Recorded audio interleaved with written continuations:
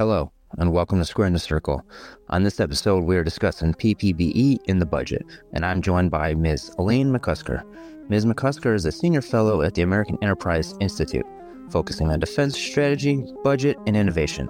Before joining the American Enterprise Institute, Ms. McCusker served as deputy and then acting Undersecretary of Defense Comptroller.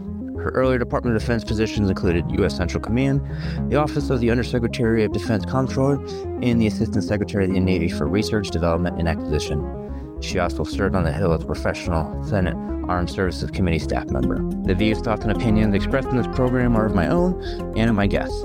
They do not reflect the positions of the U.S. government, the Department of Defense, the U.S. Army, or any other organization. This content is for education and information purposes only. Okay, man. Well, I just wanted to say, thank you very much for coming on to the podcast. I really appreciate your time, especially during the busy times with the holidays, and for you to be a part of this podcast and to talk about a topic that I think is very fascinating and very important to talk about, and that is PPBE as well as the budget. And for my listeners, for the force managers, and the so what behind it, of why we're talking about PPBE in the budget, is because as force managers, we are heavily involved in that, especially in the planning phase where we're designing the force, building the force, and also in the programming as well as we determine requirements. But throughout PPBE in the budget, we have to be heavily aware of where we're at in the current phase. What year are we for programming? Where we're at for budgeting? Where is it at in Congress, and ultimately when the president signs? That being said, ma'am, I filibustered a little too long. I'll turn it over to you for any opening comments. No, thanks for doing this. I think it's a great topic and it's very timely. Unfortunately, it's also a bit timeless in the kind of challenges that we deal with. And I think the more that the programming, force management, and budgeting communities understand each other and their associated process, the better for the mission, the warfighter, and the taxpayer. I think there's plenty of room for improvement all around. So also some great opportunities for creativity and building solid relationships, which, as you and all your listeners know, are so key to everything we do. So I really look forward to the discussion and the questions you have. Yeah, absolutely. Yes, ma'am. Me as well. So I'll just dive right in. And, the first question I have is, the budget, it's no secret. The budget is, approaching 900 billion, close to $1 trillion. There's factions, there's folks out there that think that the Department of Defense budget is just way too ridiculously big. I was just wondering, what are your comments on that, ma'am? So I think this is a great way to start the conversation because it really gets to some fundamental topics. First, budget should be built to support the strategy and the mission, tasks, and objectives that are required to carry out that strategy. And for those who are uncomfortable with the size of the defense budget, I have one main point and two questions for consideration. The first main point has two parts. So part one, our inalienable rights expressed by the Declaration of Independence are life, liberty, and the pursuit of happiness. The first one is life. If we are not safe, secure, and free, nothing else matters. Part two, under our Constitution, national defense is the only mandatory and exclusive job of the federal government. Yet at 12% of federal outlays, it's still and is still at a near historic low of GDP. It's not the driver of the deficit, and it's not as much as people think. And it's not always spent on core defense missions. So that's kind of I think the fundamental point to sort of lay the stage for looking at the size of the budget. The second part I want to get to is two questions for consideration for people who are thinking that the budget is too big. First, do they understand what's really in the budget, how it is built, and what it supports? And really what is necessary for a defense force to meet the strategy the nation has laid out for it? And second, do they know sort of the broad range of missions we are asking our military to do, particularly those that are outside its core function? And I think this notion of core function is really crucial. To me, it means the things that DoD is expected to do and that only it can do, such as building a Navy, an Army, an Air Force, a Space Force, cyber proficiency capable of competing with China, sustaining and modernizing air, maritime, ground, and special operations forces with power projection that they need, and of course, maintaining America's nuclear capabilities. Mm-hmm. So instead, we have expanding definitions of national security that lead to mission creep in what we're asking our military to do. And all this costs money, money that is in that large defense budget number that people look at. And so, as the definition of national security continues to expand, and the trend of adding non-core missions, and of course the programs and activities, and all that go with them to the defense budget, is likely to grow. You combine that with increasing healthcare costs, benefits, compensation. The true cost of military capability, I think, is disguised and in some ways even squeezed out by these other priorities. So I think it's important that people understand how much of the defense budget goes to programs and activities that actually produce military capability. And in fact, I think the true defense requirements, the budget for those is too low. And so, when you're looking at just sort of the number and getting you're getting a little sticker shock, I think you kind of have to put all that in context and understand all of those factors before you just sort of decide for yourself, well, I'm uncomfortable with a budget that big. You need to really understand it a little bit better. And so I'll stop there. Okay. Yeah. Yes, ma'am. And I think also in fairness, I mean, this is no secret as well. We also have inflation, like things are costing more. So, I mean, I think that's also a consideration as well. Yeah, I mean, I think that's definitely true. And it was actually, of course, a big deal over the last couple of years when, the budget request in 23 and 24, I mean, didn't really account for the kind of inflation we were seeing. And so, with the cost going up that much, some of what would have been a potential increase in the defense budget was just completely eaten and then some by that inflation that you mentioned. Yeah. Okay. Yep. Yes, ma'am. Let's just move along. We just want to talk about CRs. All right. So, we're on a CR 2.0, maybe having an annual CR. I mean, that's been in the talks. Why is a CR not a good thing? Why is it a bad thing? Why is it, like a detriment, right? What are the implications of having a continuing resolution? So this is a subject I have probably spent more time on than any other in the last several years. And indeed, actually, when I was still in the department too. There are so many disruptive, destructive, and wasteful elements to governing by CR. And as you mentioned, kind of 2.0, and let's face it, we've had continuing resolutions for all but 3 of like the last 47 years. And yeah, DOD has never been under a year-long CR. And so this is a really big deal. And I think you hear often the phrase, time is money, which I think is very descriptive here. But I also heard it put another way recently, which is speed is life. Which hit me as also appropriate for this discussion. So, for example, right now, DOD is losing about $219 million a day in buying power alone, a number that will go up next year in January if the cuts that will be imposed by the Fiscal Responsibility Act are not repealed. And we can talk more about those. And I think, what we've seen is in the past, DOD leadership has actually been a little bit hesitant to sound the alarm too loudly on continuing resolution, but it has done that more and more to include a couple of hearings on the subject over the last 18 months. And just last week, DOD leadership sent 6 separate letters to the Hill expressing their concern about the potential impacts of a year-long CR. And I'll just, if you bear with me, I'll quote from one of them because a lot of your listeners are probably Army. It's the letter from Christine Wormuth, who summarized the impacts of a potential year-long CR. And it was a letter dated just December 12th, so, pretty recently. And she said that the significant consequences for our recruiting efforts, acquisition portfolio, and military construction program would diminish the Army's ability to achieve its mission in support of the national defense strategy, including by taking care of our people. And pulling just one specific example of the many that she said, the Army would have to delay fielding of the mid-range capability to the first unit equipped, as well as postpone a funding increase needed to purchase 5 lower-tier air and missile defense sensors, which is a critical new sensor for the integrated air and missile defense system. So in short, from my perspective, and there's a lot out there on this now, The impacts of CRs are immediate, they're cumulative, and they're unrecoverable. And I think you can bin them in three main categories. And I can go briefly into those categories if you'd like, or I can just stop there. No, yes, ma'am, please. Okay, so first category is competitiveness. Lost time as the department delays contracts. It can't do new starts. It can't do production increases. It also incrementally funds things. And this is for any financial managers who are out there listening as well.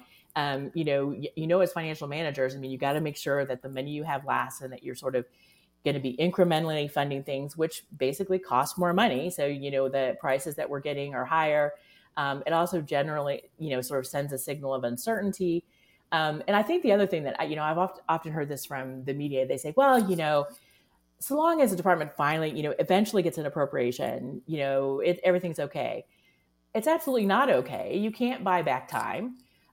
This impacts proposed investments in industrial-based capacity, new research efforts, improved and expanded capabilities in the Pacific, and procurement increases for munitions and missiles, which of course is also particularly of interest to the Army right now, and also to the nation as a whole, as we see, not only our industrial capacity not being where it should, but we're also, helping our friends and allies in two fighting wars now, who need these munitions. And so that's a first bin. The second bin is buying power, which I kind of already mentioned, minimum of $219 million lost per day. And that does not include supplemental requirements, right? So that's just, actually it does kind of include some supplemental requirements, but not for the new operations in the Middle East. And then the third thing is really about transparency. And what we have seen is often the resolution of appropriation comes in the form of like some huge omnibus bill enacted sort of months after the fiscal year starts. It sometimes includes bills that never went through committee or even, to the House and Senate floor. And so, I think that is another aspect of this that is important as a taxpayer to understand as well. And so, to put it bluntly, negative impacts are felt by every community, business, and partner that engages with or supports the Department of Defense. So from the company that cuts the grass on the military base to the small business that provides childcare or food, the uncertainty of HRs, hits all of those communities, and it tends to hit those who can least afford it the hardest. And so I don't think you can really overstate how bad it is to govern by CR.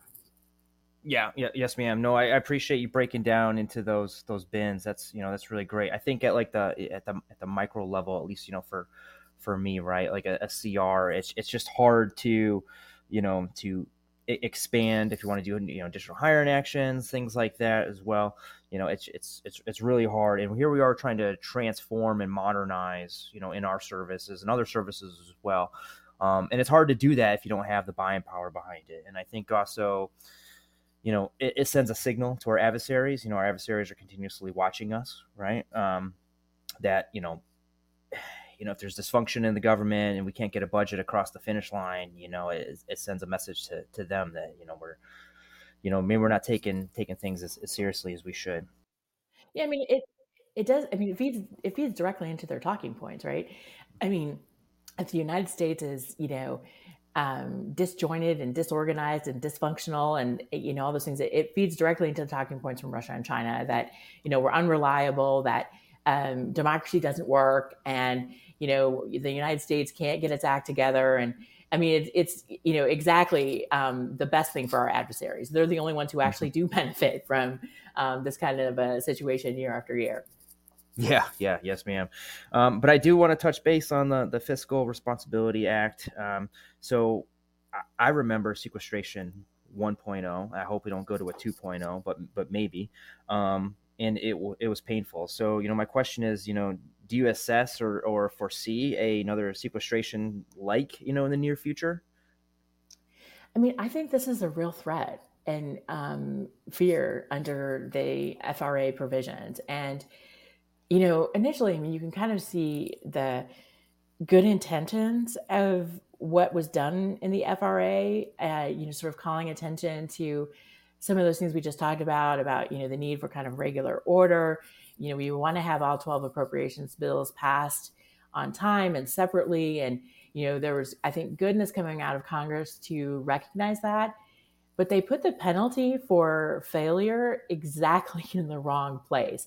I mean, for me, this is, sort of very much the shoot the hostage approach, where, yeah, we didn't get our job done. So now you are going to suffer a 1% across the board cut, and you're going to take this cut in a 5-month period. Again, like you said, a lot of us remember the sequestration and the way that happened. And honestly, we are probably still recovering readiness and modernization from that time period. And so I think there's a very real threat on this. And I think that since this provision was actually put into the FRA as a way to kind of like incentivize that behavior and it didn't work, it needs to be repealed. And I think there's plenty of interesting debate in Congress now on even how to interpret what the words on the page mean, which I think is a good thing, because it means that, there are those in Congress who realize that they probably need to do something about this before it happens.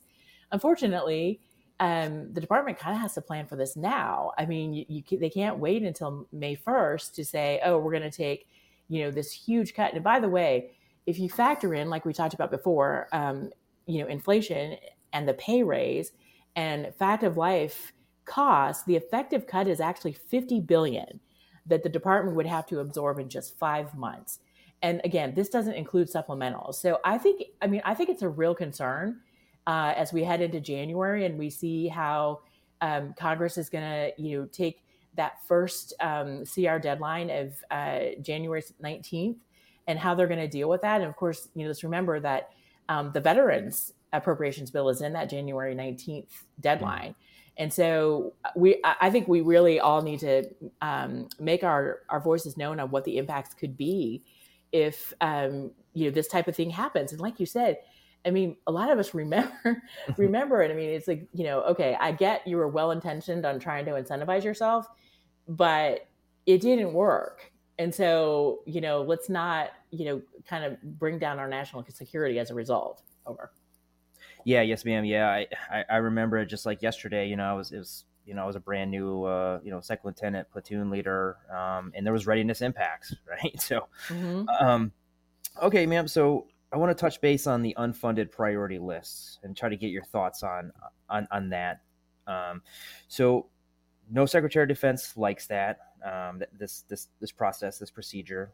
Do you think it hinders any civ-mil relationships between the executive branch and DoD, or I know these are mandated notifications to Congress of unfunded requirements for the services and the combatant commands. Do you think it's a good process or not, ma'am? Your thoughts? So, I mean, this is interesting because you won't find many topics in which I don't have pretty certain thoughts, but I can actually see both sides of this. And I think the reason for that is because I use them as a congressional staffer myself. I appreciated them as a resource director at a COCOM, and then I found them to be pretty challenging and annoying when I was an OSD. But like you said, they're required by Congress. So I'd like to go into a couple thoughts on that more specifically. And so setting aside the quality of the list, I think it's worth examining two questions. Question number one, should Congress require senior uniformed personnel to directly convey their best military judgment on risk in the defense budget through submission of these unfunded priorities? And second, should it require such lists only from defense leaders? And to answer these questions, I think there's two fundamental points to consider. First, do congressional responsibilities to authorize and appropriate funds benefit from, and in fact require, advice directly from senior military leaders? And second, is the DoD like every other federal department? I think the answer to the first question is clearly yes. As we just talked about, I mean, given the immense size and complexity of the federal government, Congress needs as much insight and advice and access to quality program information as possible to make wise decisions. I mean, this is our money, right? We're as taxpayers, we expect them to spend this money wisely on our national priorities. And I think, you combine that with every senior military officer agrees as part of their confirmation hearing to provide their best military advice, even if it doesn't agree with the president. So that's question number one. Question number two, I think the answer is also yes. As I mentioned before, defense is the federal government's only mandatory and exclusive job, and I think people need to keep that in mind. So it should not be a priority. It should be the priority. And so DoD is not like every other federal department. And I think conveying the risk inherent in a proposed budget should include those closest to it and not just those political appointees charged with defending the president's budget. And so I think when you consider those two things, you can see why Congress requires these lists. I also think that it would be useful if the lists were provided to OSD when they're sent to the Hill. And by the way, a lot of times when I was in OSD, where I got the unfunded priority list was from the Hill. And so not only does the enterprise not get a chance to influence them, which I think is the intent, they don't get a chance to see them, which I think is maybe a little bit overboard. The second thing is Congress has now started to require OSD offices to submit UPLs, which I don't think is appropriate. Because then you're having essentially a political appointee, a Senate-confirmed political appointee, submitting an unfunded priority list on their own budget. So I think that maybe takes it a little bit too far. But basically, I mean, I see the utility. I mean, Congress needs as much advice as possible on this. And military commanders have that duty to provide their best advice. And I think Congress needs to, when they get them, they need to know this is not the enterprise-wide view. And second, it should be, when they're getting these lists, they should be the lowest priority within the service, right? So if something was a service's highest priority, it would be in the budget. So these are, kind of the lower tier things, and that should be part of the evaluation too. So anyway, those are my thoughts. Yes, ma'am. Yeah, I appreciate that. I wanted to touch base on combatant commands and how they're funded. I understand, your background. You were the resource director at CENTCOM, which is my higher headquarters. I was just wondering if you could talk us through how are combatant commands funded. Is it through the services, or what does that look like? Because it's not clear for some, ma'am. Yeah, so each COCOM is funded through their service support agents. So everyone's assigned a service to handle their budget requests and their fund flow. For example, U.S. Central Command is an Air Force COCOM, Indo-PACOM is a Navy COCOM. They all have their services that manage their funding and their budget. In addition to the funds flow that goes from the service to the COCOM headquarters, they're also funded through their component commands, like RCENT, which of course you're going to know better than anyone how that works. The only exception is SOCOM is a bit different because they have acquisition authority, but they are also still considered an Air Force COCOM from a from a funds flow and management perspective. So that's kind of basically how it works. Okay. Yeah. Yes, ma'am. That actually clears things up. I really appreciate it. I wanted to get your take on the audits, the Pentagon, making progress, but failing the audits, I think for like the sixth time. Do you think this is a long road ahead for achievement? Is this something that's possible or not, given the size of the bureaucracy and the amount of funding? I just wonder what your thoughts are on this, ma'am. So as you can imagine, I have a lot of thoughts on this. And I'll talk about just a few main points, and I will answer your question as well. So while the full financial statement audit is required by law, and so obtaining a clean opinion would be, I think, useful and good, that eventual passing grade is actually secondary to the kind of progress driven by the audit. So I think the real value of the audit comes from lasting improvements that are being made to business systems, to cybersecurity, to inventory and personnel management, and to data analytics. And so with that in mind, I think there's 5 key progress measures to consider in understanding why that audit journey matters, regardless of when the overall passing grade is achieved. And I can go through each one of those real quick if that would be useful. Yeah, yes, ma'am, please. Okay, so the first is culture. The audit drives the entire department, not just the financial management community, to focus on things like accuracy and accountability and record keeping in their daily missions and jobs, and even in their performance measures. And I think that integrity in financial reporting is the business of every uniformed and civilian leader and employee. And people need to understand that. And that goes for everyone who's listening as well. I mean, you may think that, well, I'm in force management, or, I'm a program manager, and that it doesn't matter to me. It absolutely matters to you, because if we don't have accurate information in our business systems, you're not getting what you need to do to make good decisions and to make good recommendations to your boss. So it absolutely matters to you. The second is progress in harnessing the power of data. And this is kind of related to the first, but So if the digital battlefield is the center of, sort of capability and advantage in future warfare, then accurate, timely, reliable data from all defense systems is critical to our defense. We need, sort of that financial single source of truth.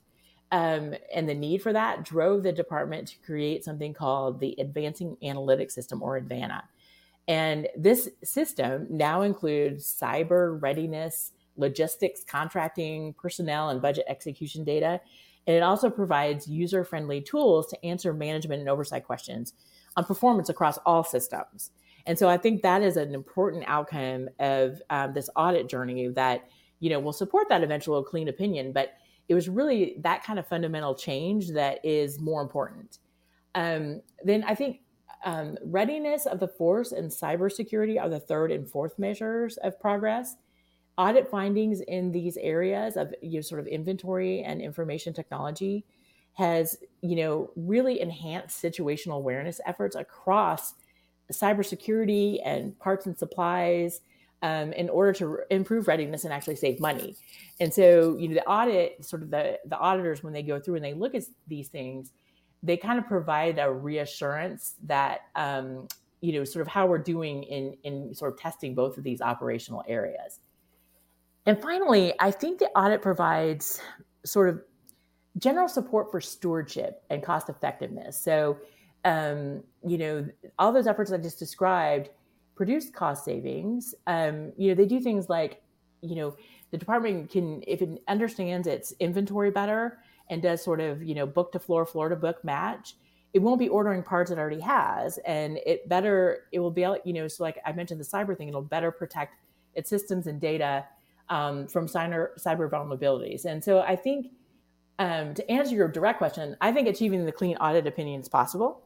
I think the department will get there, but I think that institutional changes are the key value, and we don't want to incentivize just getting the clean opinion over making those changes, which is one of the reasons why when I've talked to the Hill, I've said, let's be careful on, incentivizing the wrong behavior. Like, one of the ideas they had was, well, let's penalize different organizations that, don't achieve a clean audit by a certain date. I'm like, okay, then they're going to drop everything they're doing and devote all their time to getting that clean opinion, even if the changes they're making are not sustainable.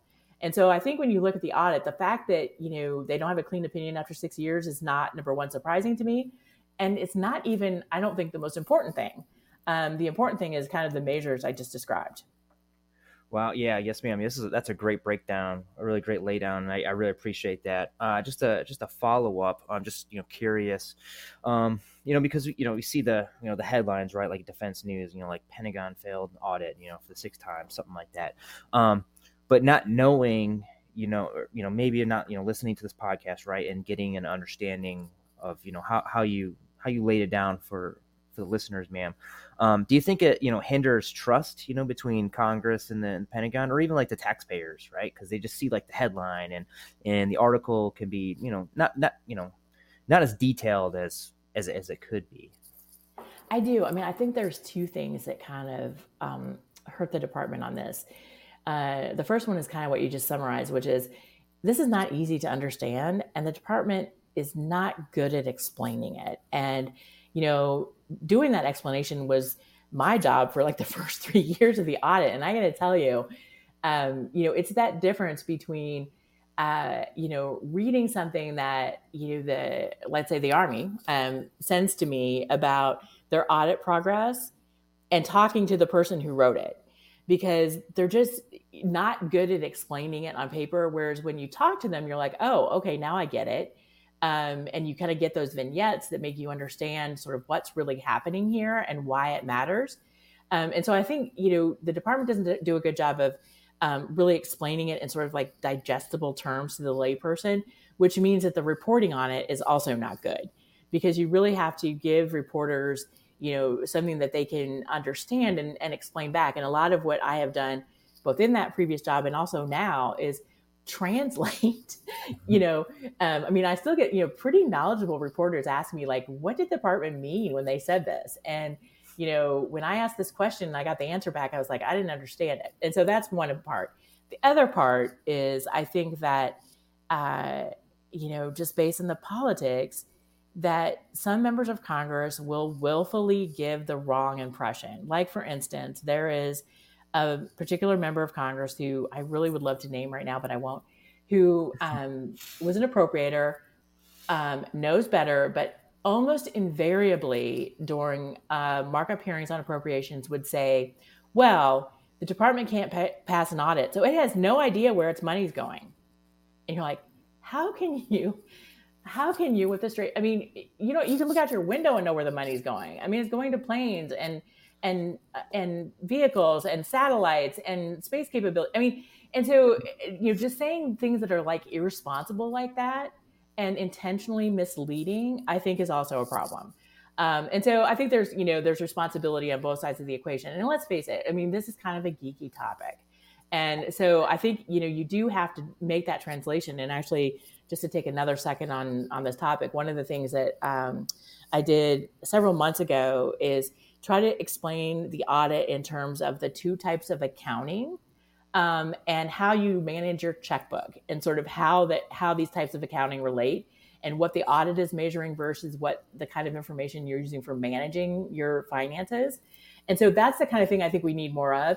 And believe me, I had to jump through sort of a lot of hoops to make sure that by simplifying it, it was also still accurate. And so I think this is complicated, but I think it's worth the effort because it's an important subject. Yeah, yes, ma'am. Yeah, complicated. Moving on to like another, complicated, but I think also fascinating is the PPBE system. The process. And I think, out of the whole acquisition system, me personally, I think it's the most fascinating. And so my first question is, your thoughts on, it's been in existence since, the 60s, the Kennedy administration under Secretary of Defense, Robert McNamara.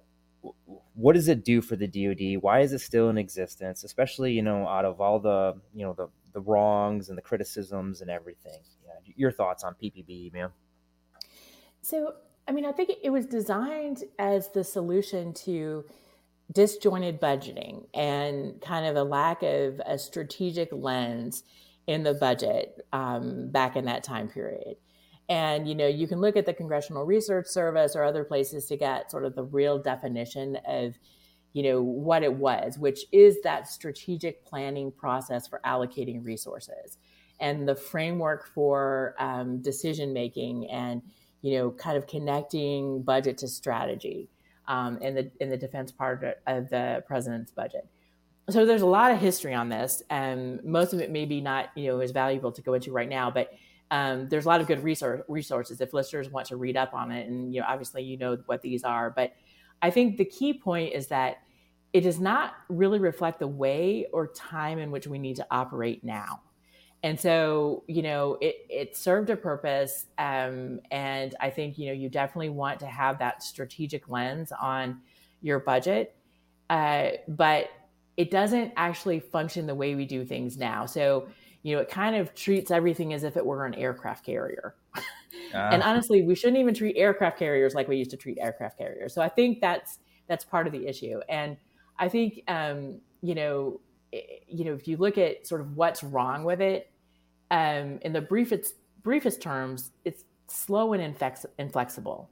Mm-hmm. And so, the definition I use is, the defense budget is not structured to answer today's important management and oversight questions or to meet the requirements at a speed of relevance for a modern ready force. And so it doesn't easily tell us what we're spending on military capability, and it doesn't kind of enable us to quickly produce and field the force we require. And so, I mean, the budget should be, transparent, responsive, and supportive of management and oversight. I mean, it should be flexible and agile and quickly adapt to taking advantage of technology advances. And right now, it kind of struggles to do any of that. Do you think, just to follow up, ma'am, do you think it's too slow for the modern times? And I mean, like specifically for, the rise of China, our pacing threat, as our adversaries are just have an advantage, they have more speed and we're just a little bit slower with a system designed in the 60s for that time?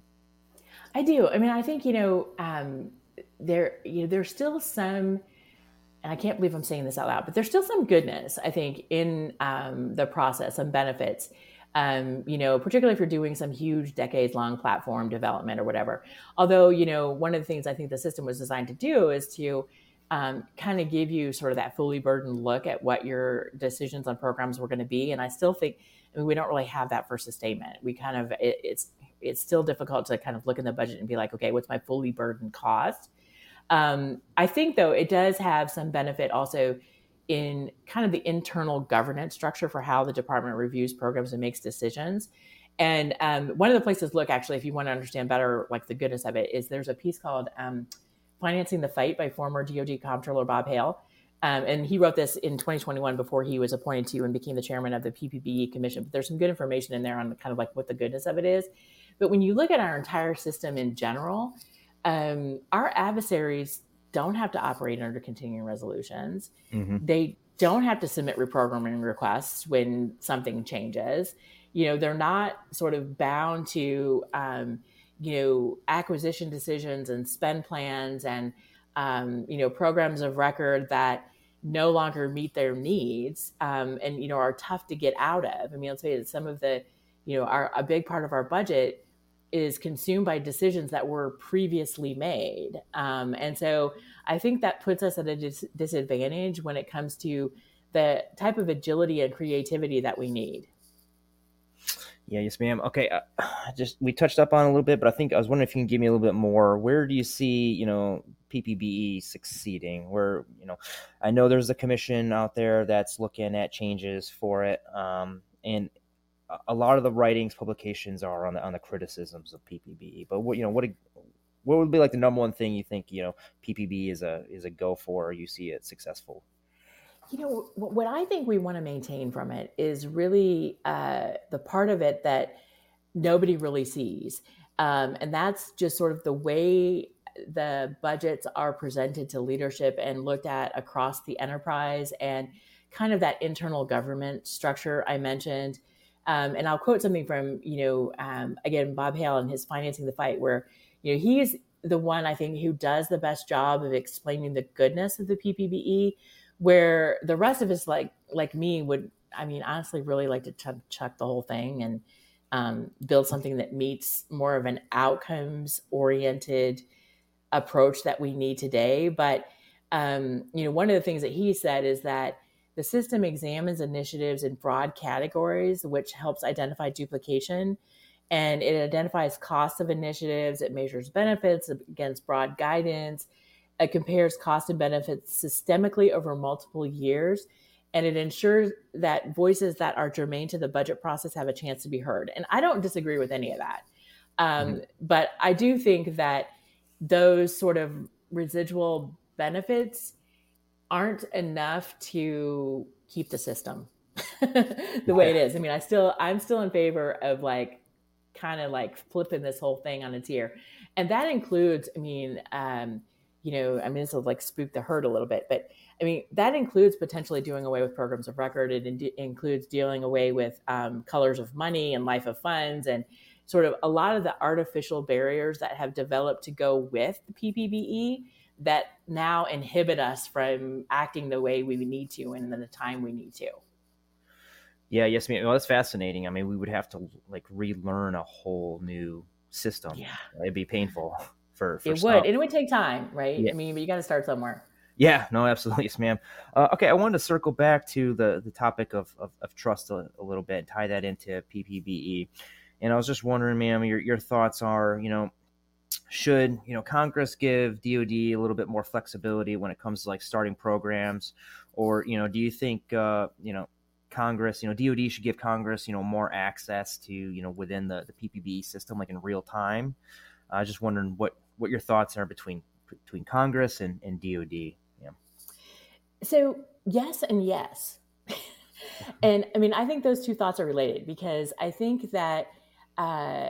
You can't really have one without the other. So yes, I think that Congress should be comfortable in giving DoD some more flexibility. And obviously I kind of just touched a couple of third rails a minute ago when I talked about color of money and life of funds, and flexibility to start programs and, sort of the way that they provide guidance and oversight should be more on capabilities rather than numbers of platforms, and that they should be grading the department and its program managers on outcomes rather than inputs.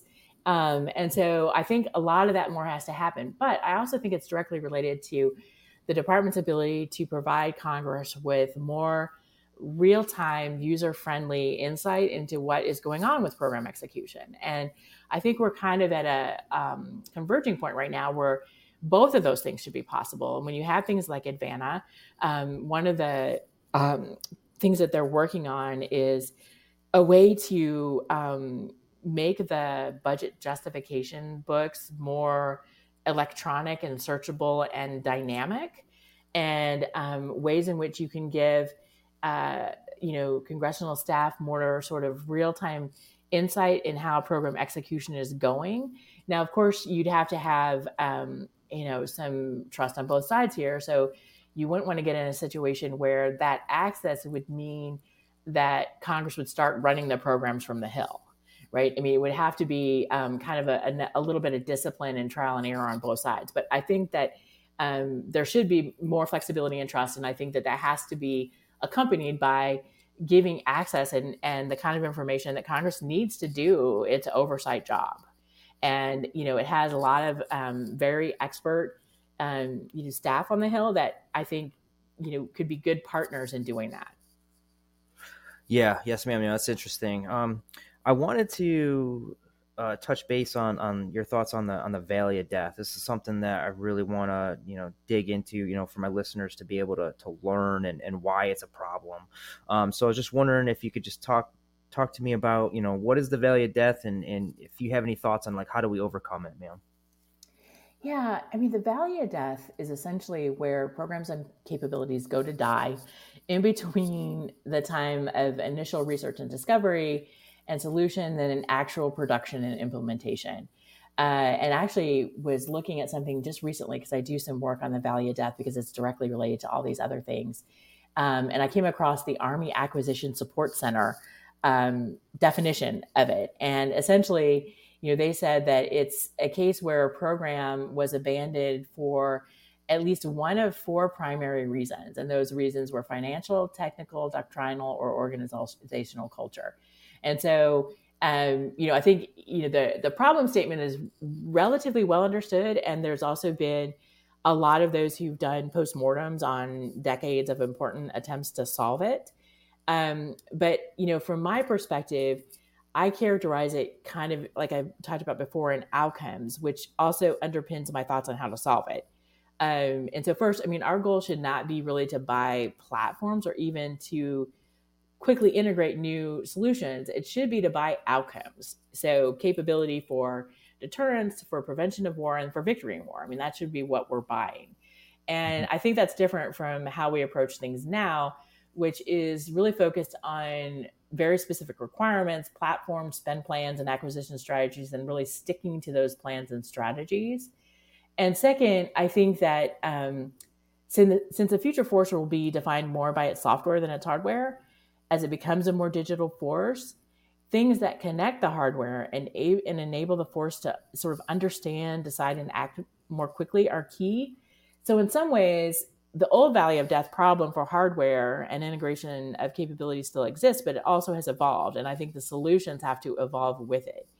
And this gets to the larger point we were talking about a minute ago about how the budget is structured. And I think that, when you talk about solutions to the Valley of Death, the department's programmers and program managers are really kind of central to any successful solution, because they're the ones who got to have this catcher's mitt, right? And they've got to have, the flexibility to actually be rewarded for not, being expected to with perfect clarity project the future when they put together their acquisition plans and spend plans, but to actually be ready to take advantage of and adapt when things change.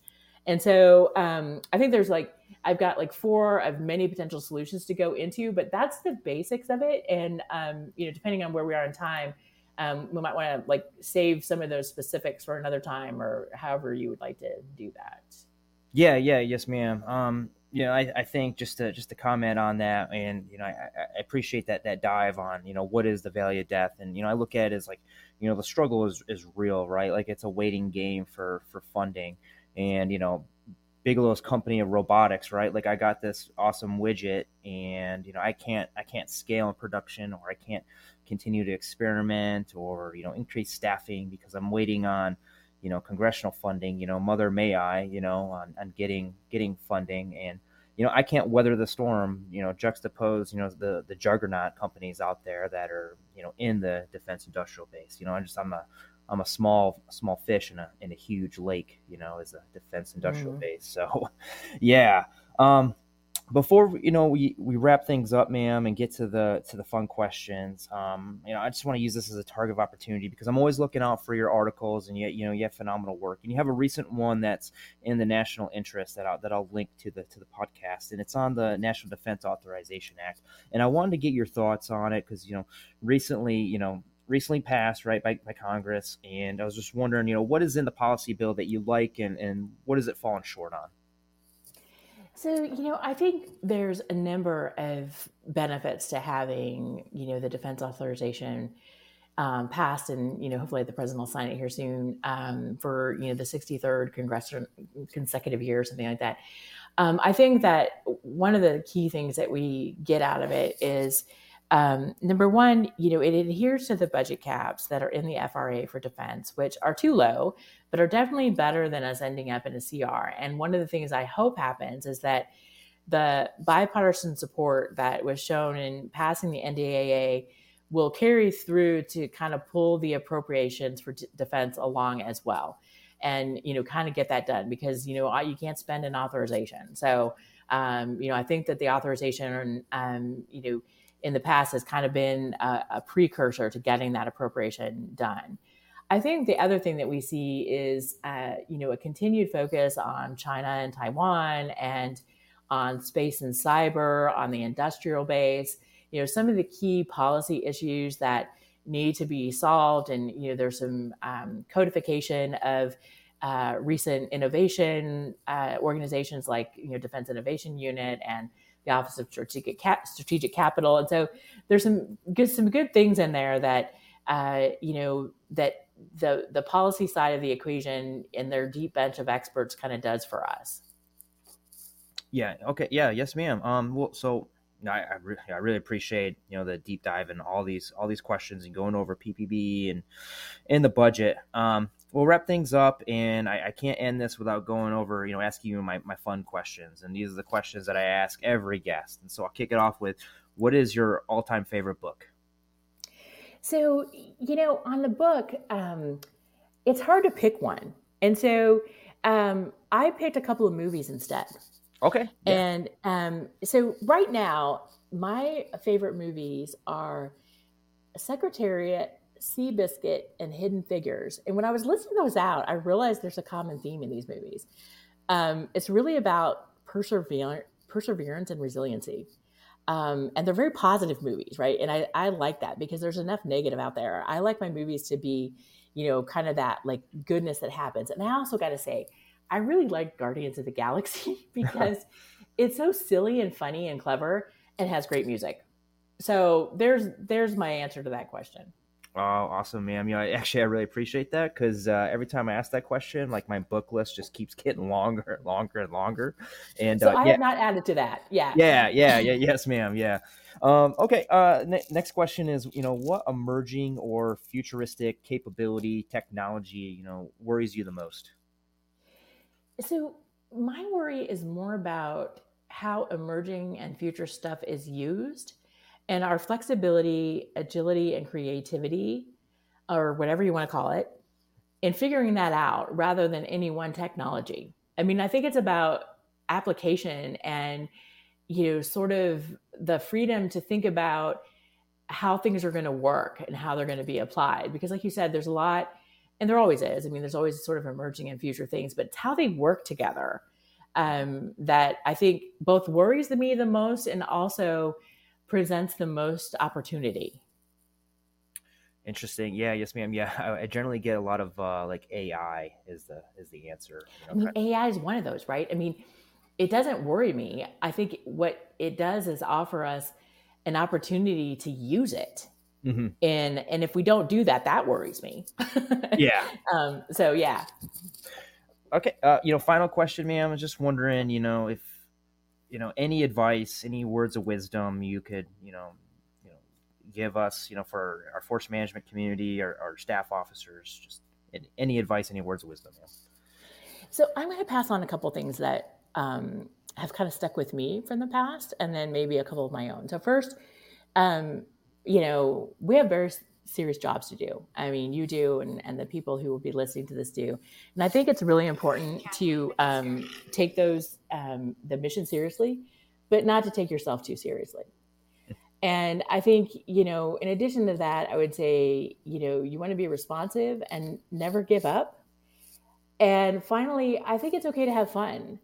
It makes us more resilient and more creative and more positive, and it helps us with one of the most key things to being successful, and that's relationships. Mm-hmm. Yeah. Yes, ma'am. Yeah. Thank you. Thank you very much. I really, really appreciate your time on the podcast and talking to me through, about PPBE and the budget. This has been great. I really, really appreciate it. Any final comments, ma'am, before we sign off?